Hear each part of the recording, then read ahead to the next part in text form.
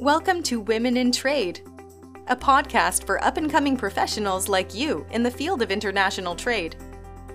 Kelly Kemmock is your guide on this journey, an accomplished lawyer and trade compliance consultant who's passionate about helping young women navigate this complex field, equipping you with the tools and resources you'll need to pursue an exciting and meaningful career. You'll hear candid interviews with other successful female leaders and benefit from their experience. It's time to build the career of your dreams. Here's your host, Kelly Kemmock. Today we have Lila Landis on the show, and we'll be asking her about her career path. So welcome, and thank you for talking with us today. If you could just tell us about yourself and about how you got into trade compliance and where you are today. Great. Thank you so much for inviting me to talk to your listeners. So I started in trade compliance really by falling into it. And I think a lot of people who are in the field didn't set out and go major in trade compliance as a degree and know that they were going to do that. I studied languages in high school and in college, and I majored in international business because I wanted to be able to use languages and I wanted to be able to travel. But I really didn't want to be a teacher. I didn't want to be a translator. So I majored in international business, not quite sure what I was going to do with that, but that I would have some kind of international scoped job. So then I started working in an international customer service position for a big industrial manufacturer and using my Spanish skills serving clients in Latin America. And from there, started working with their export coordinators who were really logistics people who were working with freight forwarders, coordinating the exports, and started learning about Incoterms and international logistics and things like that. It's like, okay, this is pretty interesting. While I was still at that same company, I was approached to go to one of their divisions for an inside sales role for Latin America. And one of the questions they asked me in the interview was, do you know Incoterms?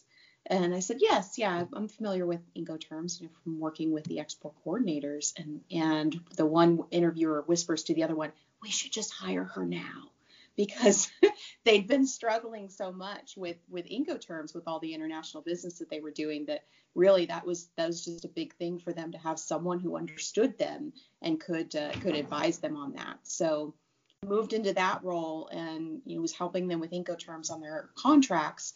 And then from there, they started getting these customers asking for these NAFTA certificates. Like, I don't really know what this is, but here, can you do this for me? So I was living in Milwaukee at that time, and I sought out the Milwaukee World Trade Association and was able to get some NAFTA training for them. And after that, just kind of got bitten by the bug, I think, for trade compliance, decided that it's what I wanted to make my career in. Excellent. I think that's a reoccurring theme we are hearing is we didn't know it existed. We didn't know we liked it. And until we were given the opportunity, then we realized that's what we wanted to do. My story is someone gave a presentation at my law school, and he came with like a pen that like lit up and like had a recording device and like had all these like different devices on the pen itself. And he was just talking about how classification can be like, how would you classify this? Is it a pen? Is it a microphone? Is it that kind of thing, and how complex it is. And I was like, wow. That is interesting, because I was worried that my career would be boring, and getting into trade compliance is definitely not. Yeah, I think it still takes a particular type of person to be attracted to the trade compliance field, though. Great. Well, what would you say would make a great compliance person? Like, I think someone who enjoys details and is detail oriented. And so to me, that's one of the signs that I look for when I'm hiring someone who's going to be on my team in a trade compliance capacity, is really, someone who's able to dig into the details of what's going on. You mentioned classification. It would be really easy for you to just look at something on the surface and choose a classification and be wrong, right? We know that in our field, whether it's harmonized tariff codes or it's ECCNs or USML, that the details matter and that they can significantly change the result that you end up with. So I think being someone who enjoys digging into those types of details is something that makes people more successful in a trade compliance capacity.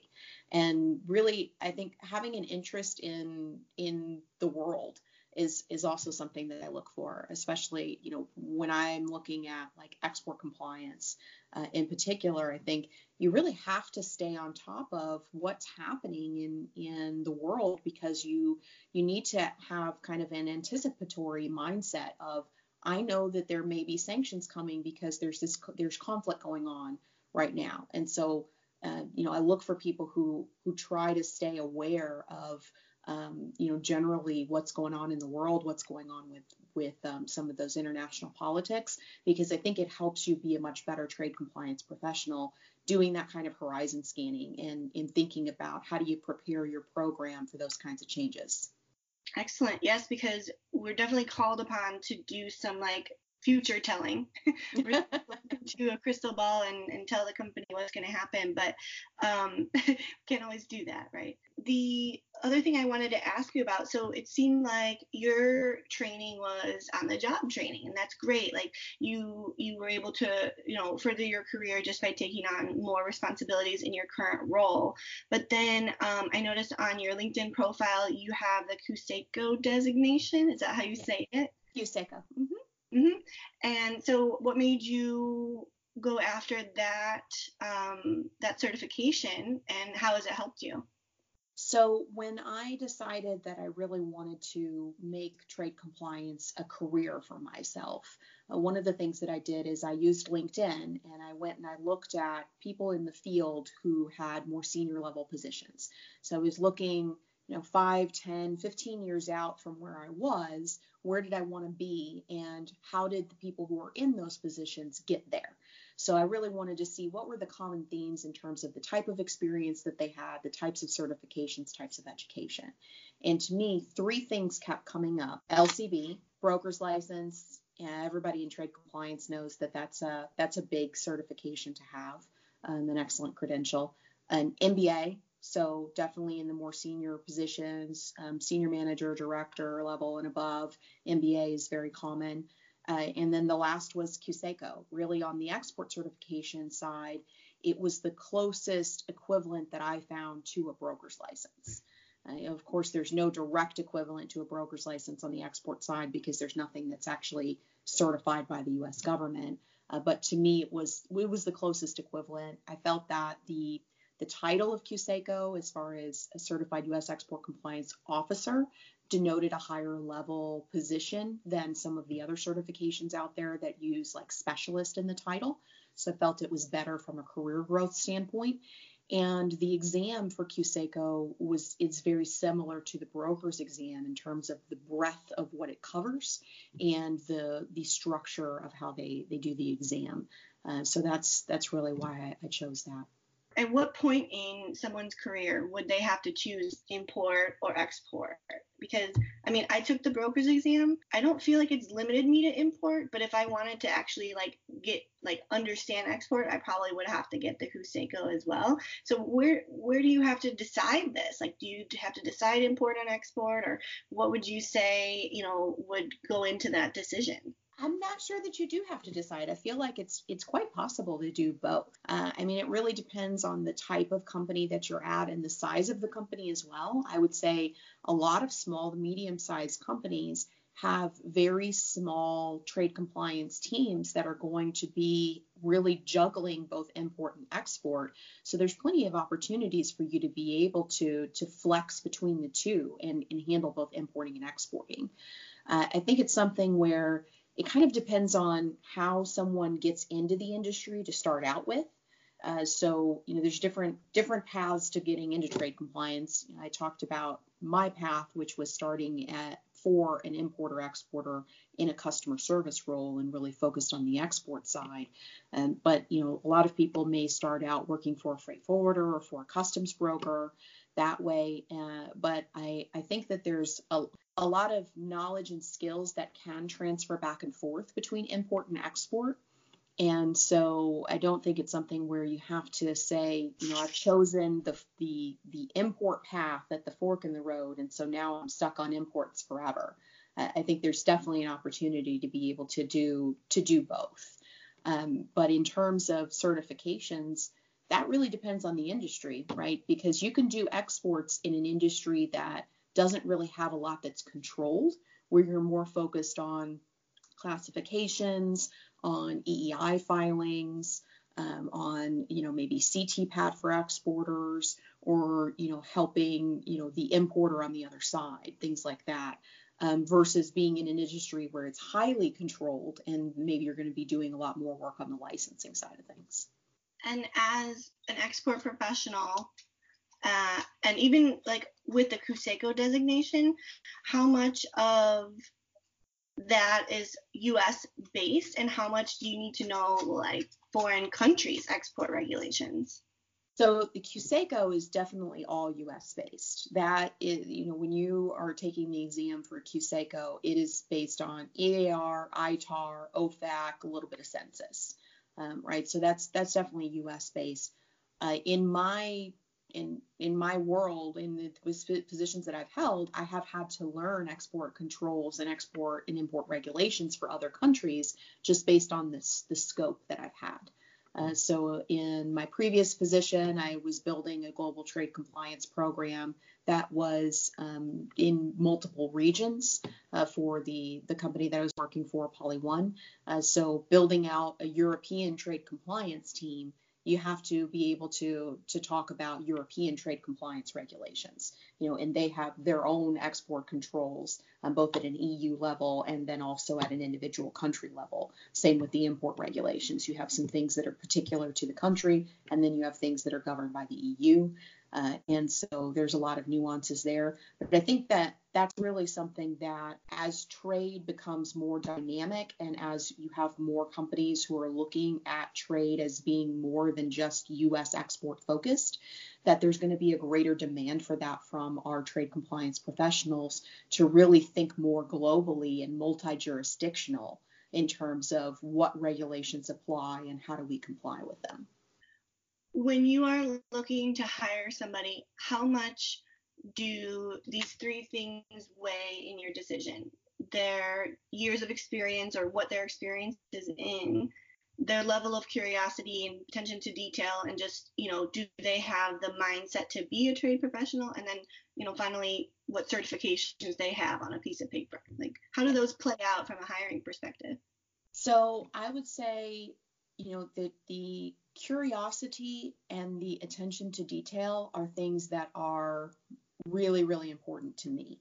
So if I'm interviewing someone, they could have a great resume and all the certifications. And if I get no feeling from them that there's an attention to detail or there's any curiosity in the field, that's probably not someone that I want on my team, just because I feel like then that's going to be someone who is probably looking for me to just give them a cookbook where it's all laid out for them and they get to just follow step by step and be done. And that's kind of uncommon in our industry. You run into a lot of situations where you have to go figure it out. You have new regulations, you have updates to regulations, you have just brand new situations that you run into where I may not have a written process for every single situation you encounter. And so someone who lacks any kind of curiosity is going to struggle in that kind of environment.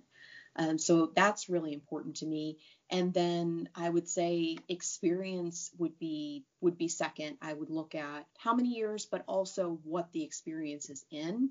Again, I think that someone who has a more varied experience, sometimes I see that as an asset because it tells me they can learn new things versus someone who may have been doing the exact same role for a very long time and maybe their skills have become kind of stagnant. Certifications, I'm listing that last, not because it's not important, but it's one piece of the pie. And to me, just because someone has a certification doesn't necessarily mean that they're going to be well versed in all of the regulations or the specific ones that are really of relevance for the role or for my team. Mm-hmm.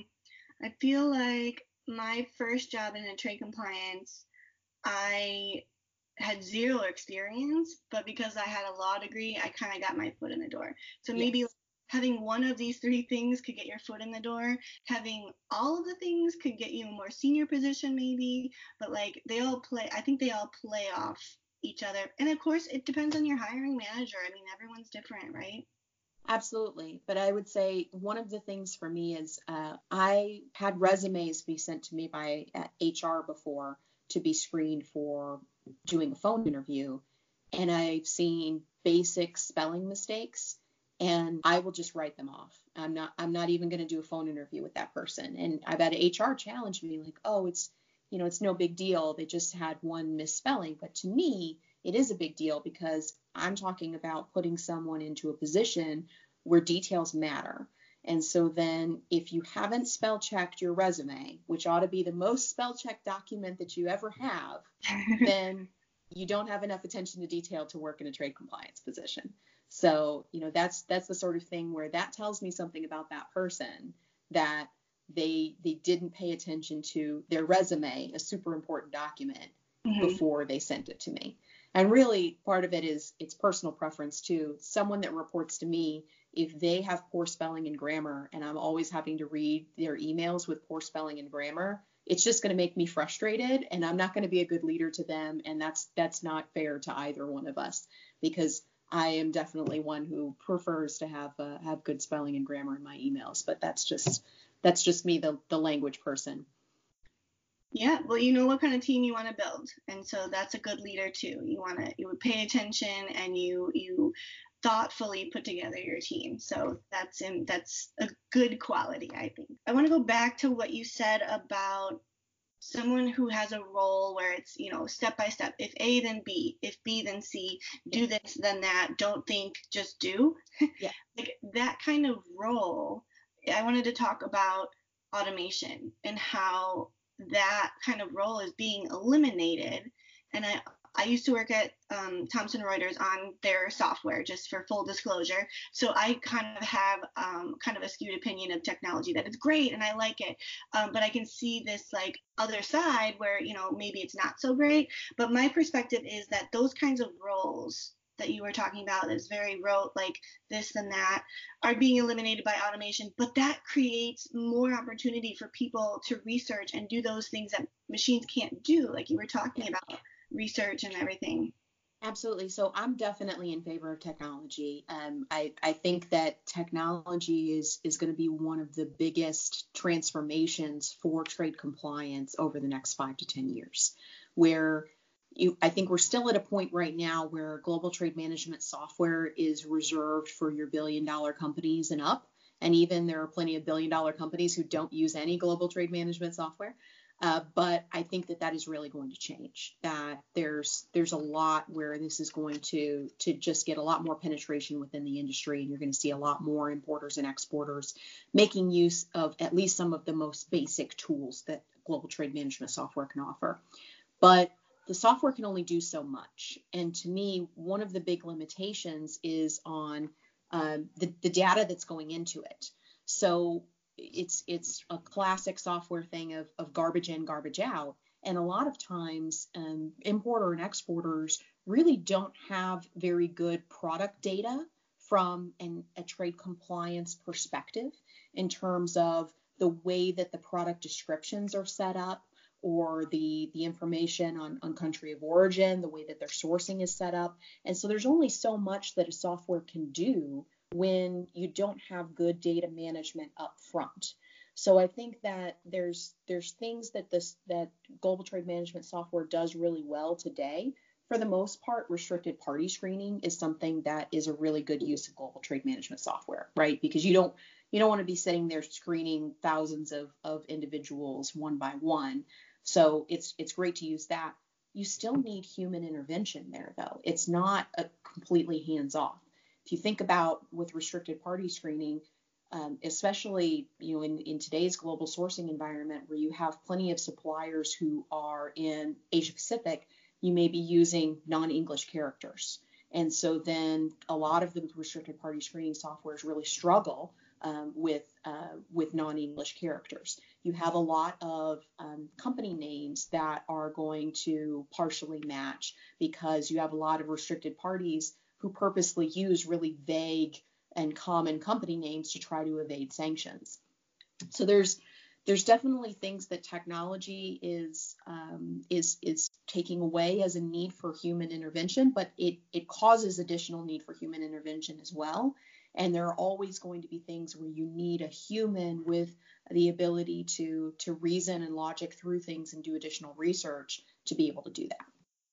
And even a human to interpret maybe what the computer is telling them and then turn it into like a business proposal or decision, right? Like half of our job, I feel like, is translating trade compliance speech into like logistics or the business side of things. Yeah. Like, here are the options. You can get a license, you can change this, and then they do the analysis of maybe this costs more, there's risk here, all of this. So you kind of that communication back and forth. I think you need a human to do that as well. Just the outreach to other groups. Absolutely. And I think that that's really one of the most important roles that a trade compliance professional can play within a business is understanding the regulations and then translating those into options for the business, because it's something where I think kind of an old school mindset of trade compliance has been that we're like police who are going to just say no to everything. And that doesn't really do anybody any good, because what you communicate out is that don't come to me and ask me questions because I'll just tell you can't do it. And so then you're creating blinders within your company because people just don't want to go to someone who they view as obstructionist, right? So the other way to do things is like to say, instead of saying no, but is to say yes and, to say, okay, we want to be able to do this shipment. Here's how we can do it, right? Here's what that would require versus no, you just can't do it. So I think that's part of how we as trade compliance professionals really show the value that trade compliance can bring to the company, because it's about enabling business while protecting the organization. And that means following the regulations, but finding a way to make the regulations work for you.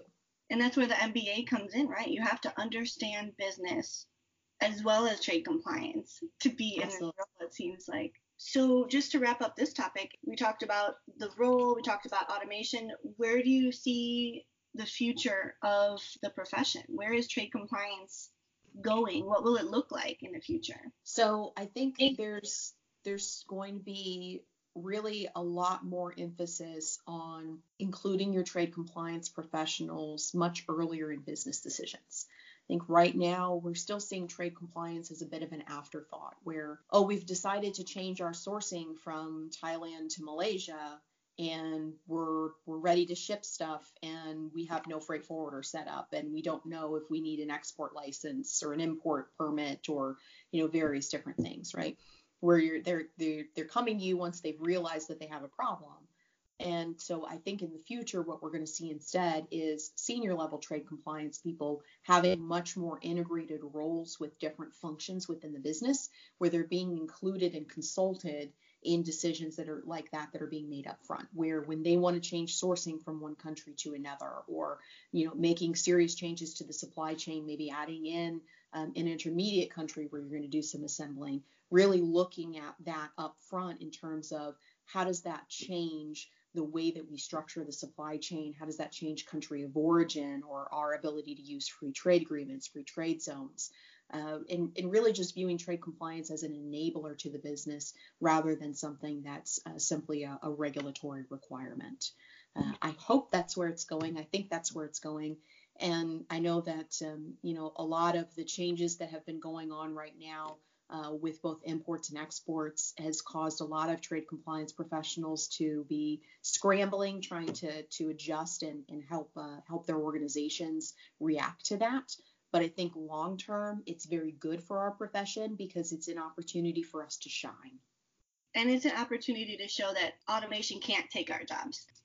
Can you talk about being an empowered official and what that means in that title? So I'm not an empowered official at Lockheed, clarify that. I was an empowered official in my previous organization. And so what I can share about that is, so when I joined PolyOne at the time, they did not play in the ITAR space.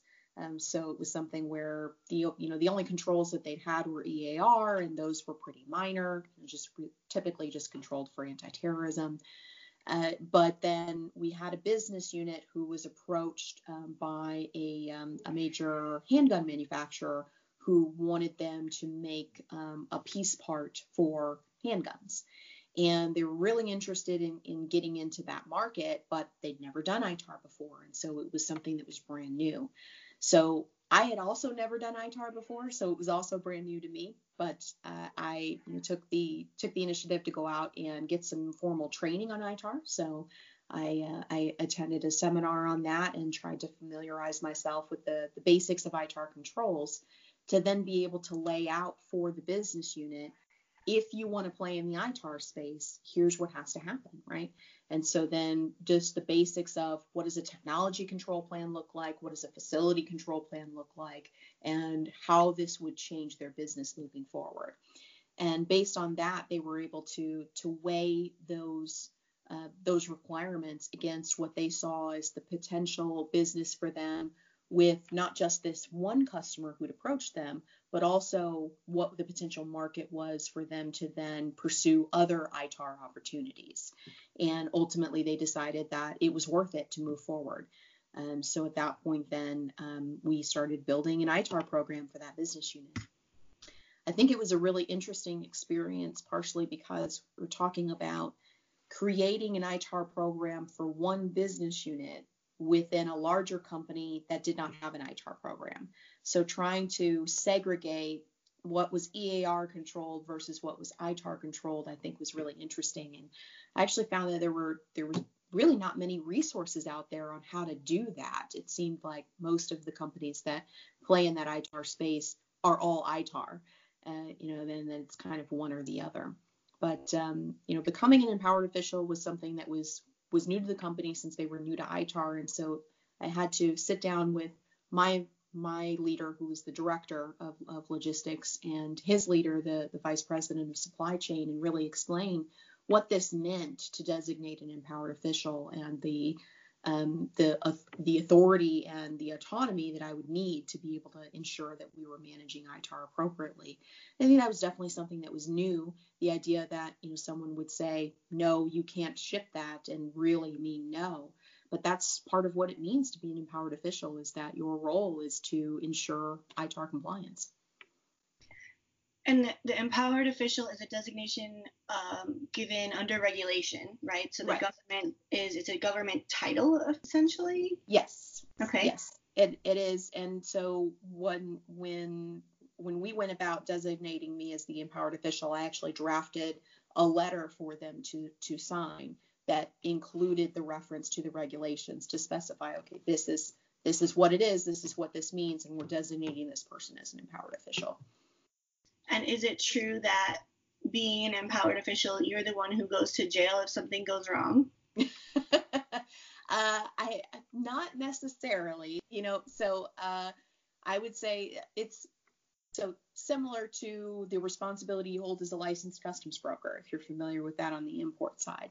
So yes, you have a responsibility as a designated compliance person for what's going on in your compliance program. But at the same time, there's only so much that you as one person can do. So it's perfectly possible that as an empowered official, the business wants to export something without a license that requires a license, and you say, no, stop the shipment, and they go forward anyway. That's not your fault. And so then it's not reasonable to expect that you would go to jail for that, but you need to have documented that you knew it needed a license. You told them it needed a license. They wanted to ship it anyway. You told them not to ship it, and they still did it, right? So it's unfortunately, if you're anybody who's in a situation like that, it's going to come down to covering yourself, making sure that you've given the correct compliance instructions and you've documented that. But there's only so much that you can do. And unfortunately, anyone who finds themselves in a situation like that at a company where they're willing to overrule you as either an empowered official or a licensed broker, it's time for you to search for a new job.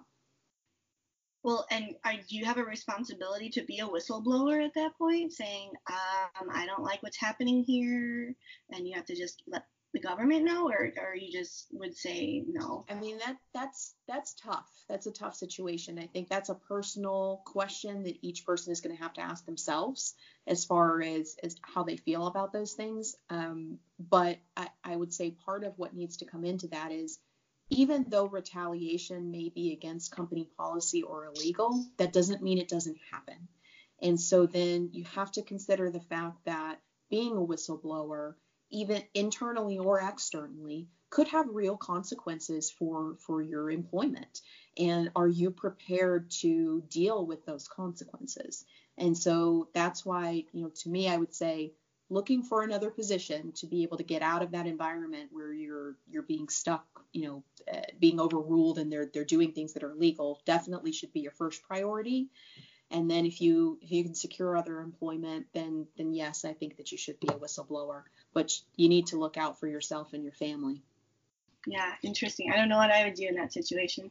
I wanted to ask you about differences in industry, because you've been in a couple different industries, if I'm correct. Okay. And so how do the regulations differ between what I think I saw, like you had an oil and gas company, chemicals maybe, and defense? Sure. So I think that, to me, it's not the regulations that really make the biggest difference between the industries.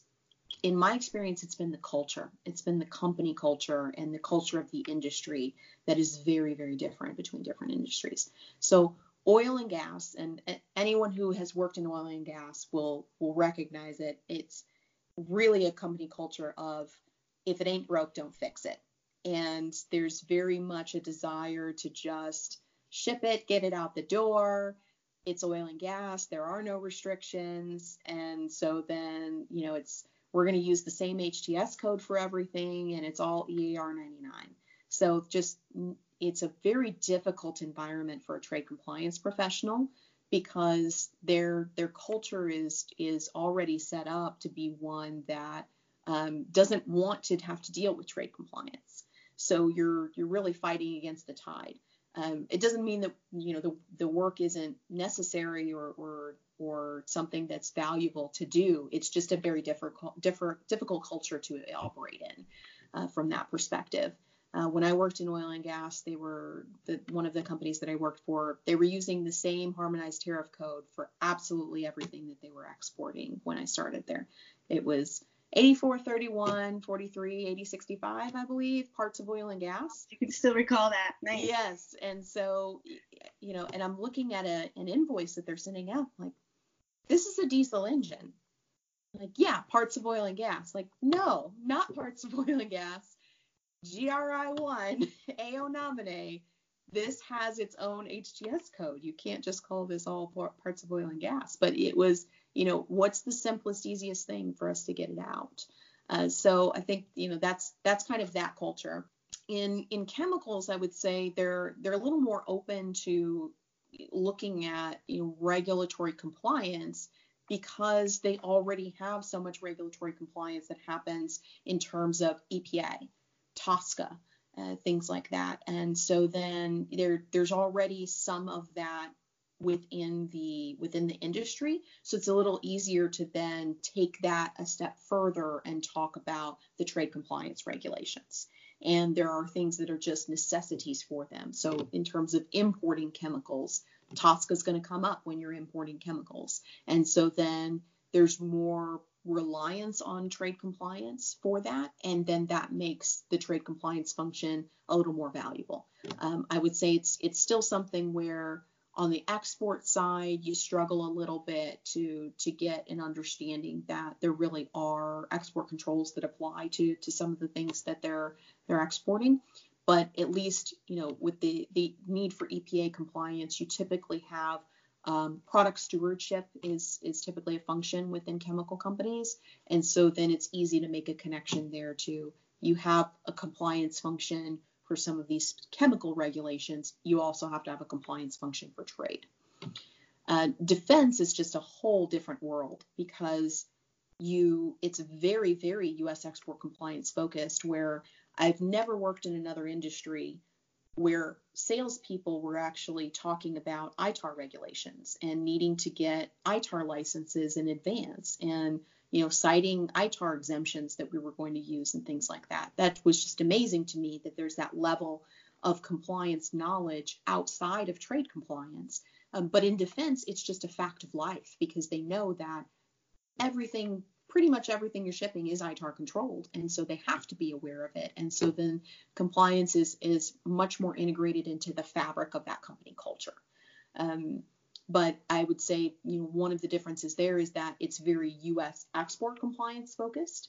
And so then there's still transformation happening within the industry, I believe, to really take a more global perspective on trade compliance, and understanding that you still have multi-jurisdictional compliance. If you want to be able to re-export an ITAR controlled item from another country, sure, you need your U.S. re-export authorization, but you've also got military controls and regular export controls in the country that you're exporting it from. So really just a shift happening to view this as more dynamic, and it goes beyond just U.S. regulations and U.S. extraterritoriality.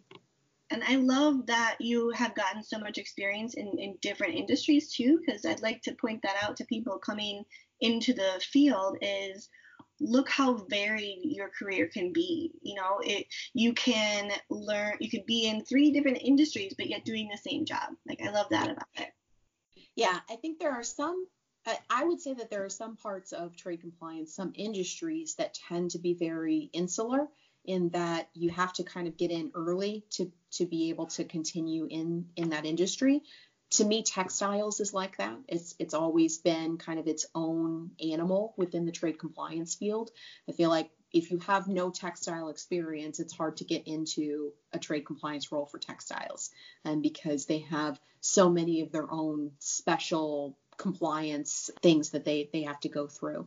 Aerospace can be that way, and I'm sure that that's something that you've seen as well, where a lot of times there's a strong preference for someone who already has aerospace knowledge, because it's viewed as being very particular within the field. But I think there's definitely, like I mentioned, with being able to switch back and forth between import-export, or having a role that covers both, there's definitely opportunities to work for different industries. And it's nice because it gives you a different flavor for the type of trade compliance regulations you can deal with. And I think that kind of varied experience can be really valuable to an organization, because you come in with a different perspective and different thinking than maybe some folks who have always worked in that same exact industry. They don't have the we've done it this way, we've always done it this way mindset. Right. Can I ask you if you have any insight as to your biggest career mistake? Have you made any mistakes in your career that maybe other people can avoid, or you can provide advice on? So yes, I would say certainly I've definitely made mistakes in my career. Everyone makes mistakes in their career. And the most important thing is to really understand that, what was the mistake? Why was it a mistake? And what can I learn from that? So I would say early on in my career, I really felt like there was one right answer for where trade compliance should report to within an organization. In my mind, that was legal. I felt like trade compliance, you're dealing with legal regulations, you're talking about protecting the company by making sure that we're complying with those legal regulations. The legal department seems to be a natural fit. I felt like the legal department had, the weight or the gravitas within the company to be able to affect compliance. And so that was really where I felt that trade compliance belonged. And I call that a mistake because I've now reported to multiple different departments across my career.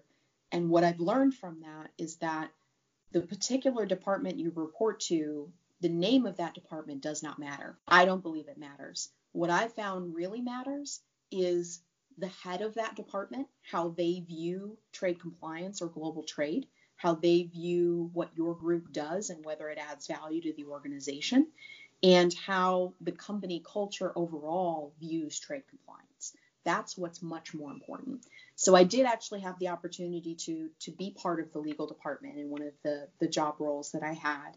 And it was the worst experience that I had in trade compliance. Wow. So I was the only non-lawyer within the legal group.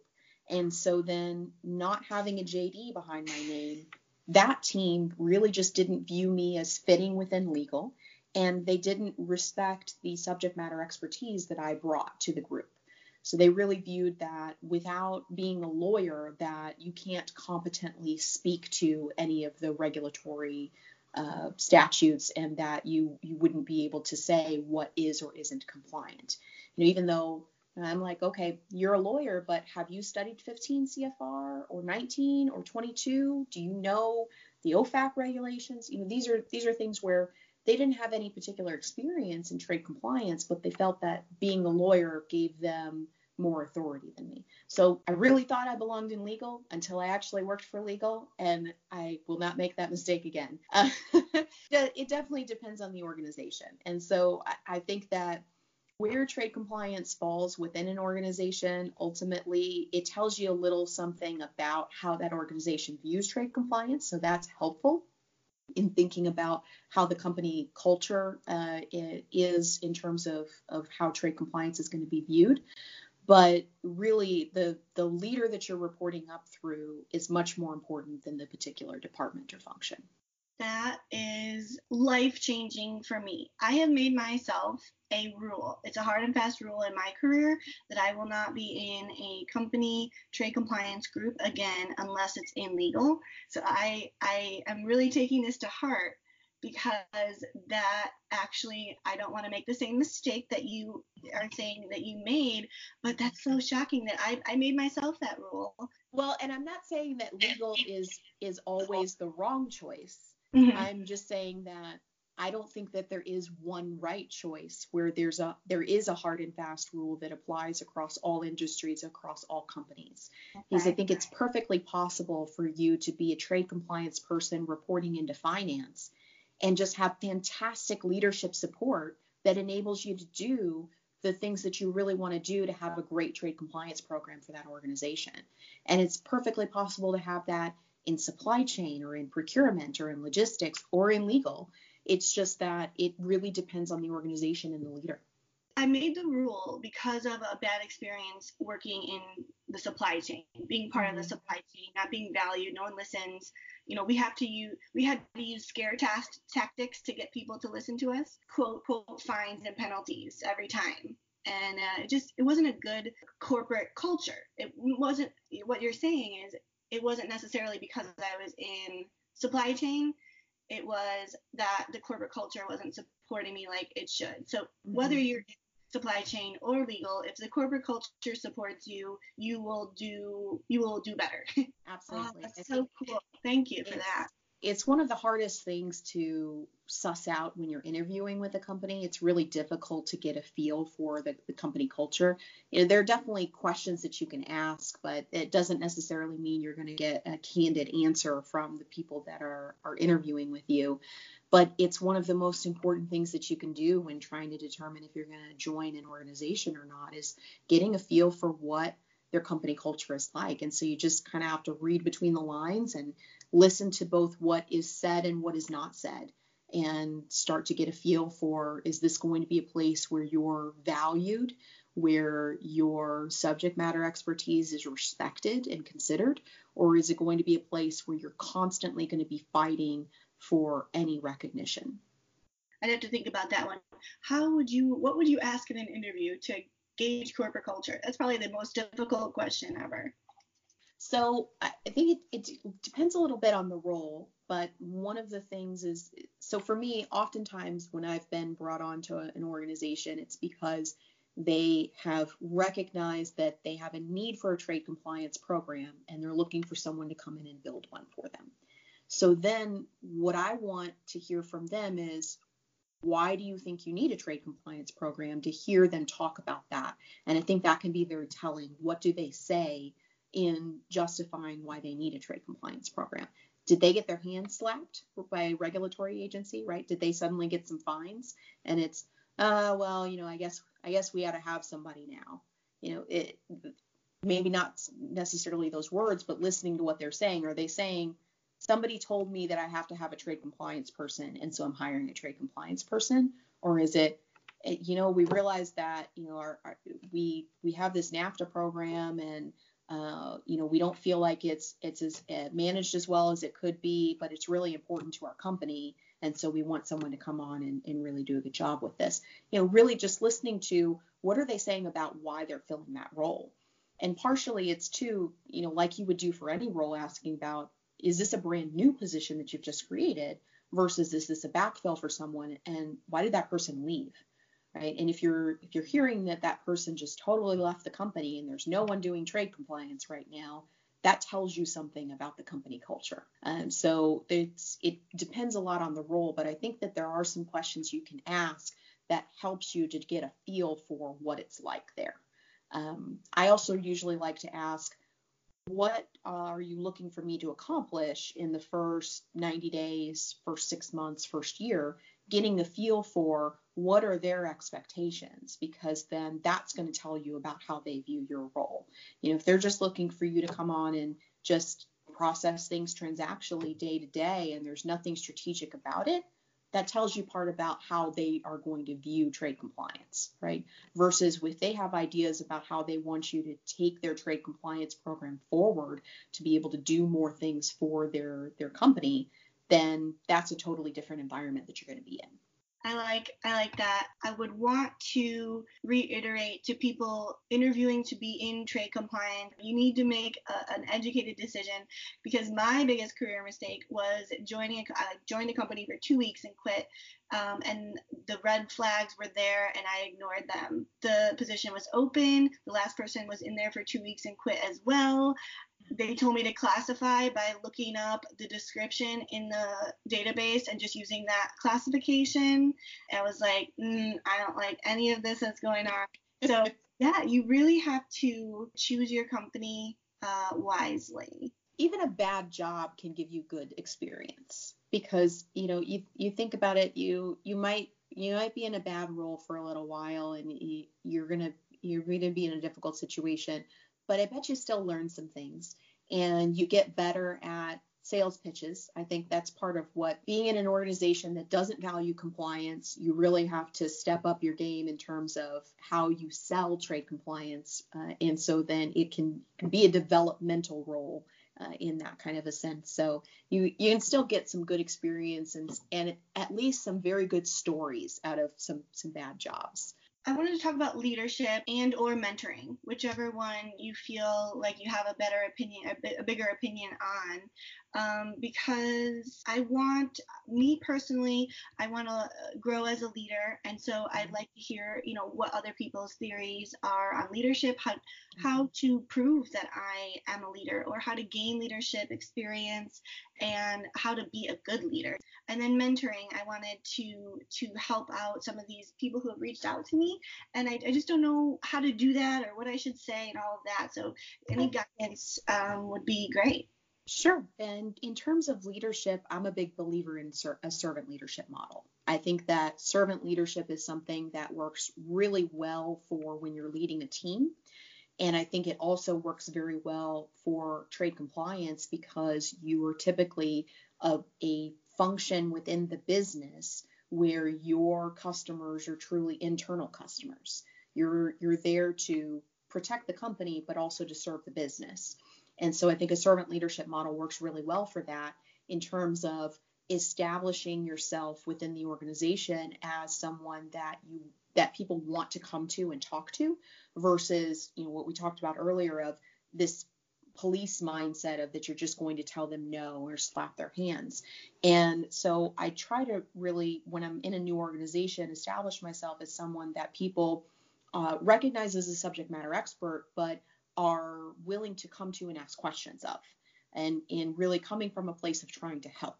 So looking at the how can we get to a yes? If you are that mindset of, I want to help you, I want to help the business, I just want to do it compliantly, and I think a lot of times that you're able to establish credibility and establish good relationships with those internal customers, so that they do come to you, they do involve you, and you're not learning about things after the fact and then dealing with violations. So I think a servant leadership model, to me, works really well for our field, and it's something that I try to employ. And I find it works very well with my team as well, looking at how I can support them and make them successful, and then I am successful through their success.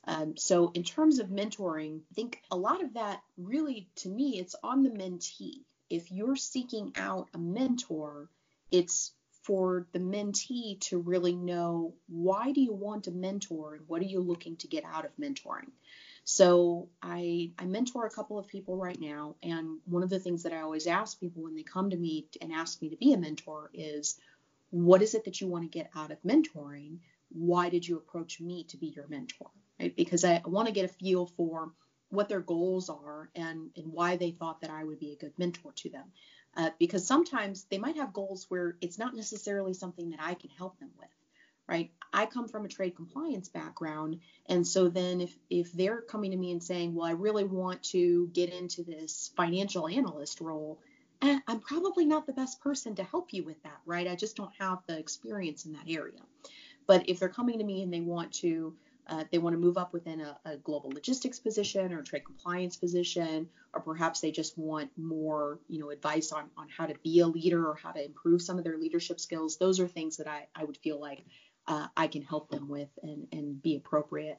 And then I think from there, being a mentor, it's going to be about really listening to what your mentee is saying and giving them a perspective that they can't get themselves.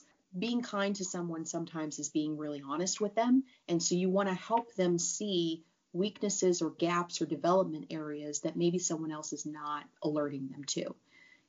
A lot of times leaders, I think, can be a little reticent to actually give constructive criticism to the people that are on their team because they find that to be a difficult conversation. They don't want to make waves. They don't want to damage a relationship or feel like the person's going to be upset with them by saying that. And so then you should assume that your mentee may not know that they have those development areas. And that's part of the kindness that you do to them as a mentor by helping them to see that and guiding them through how to get better at those areas. Well, great. Thank you so much for your time and your advice. I loved hearing about all of the different aspects of your career, especially the export side. I don't have a lot of experience in it, so it's always just interesting to see the flip side of the coin, right? So thank you for that. Thank you for your time. I appreciate it. Thank you so much for having me. I appreciate the invite, and I hope that your listeners enjoy some of the stories, and look forward to continuing to connect with you.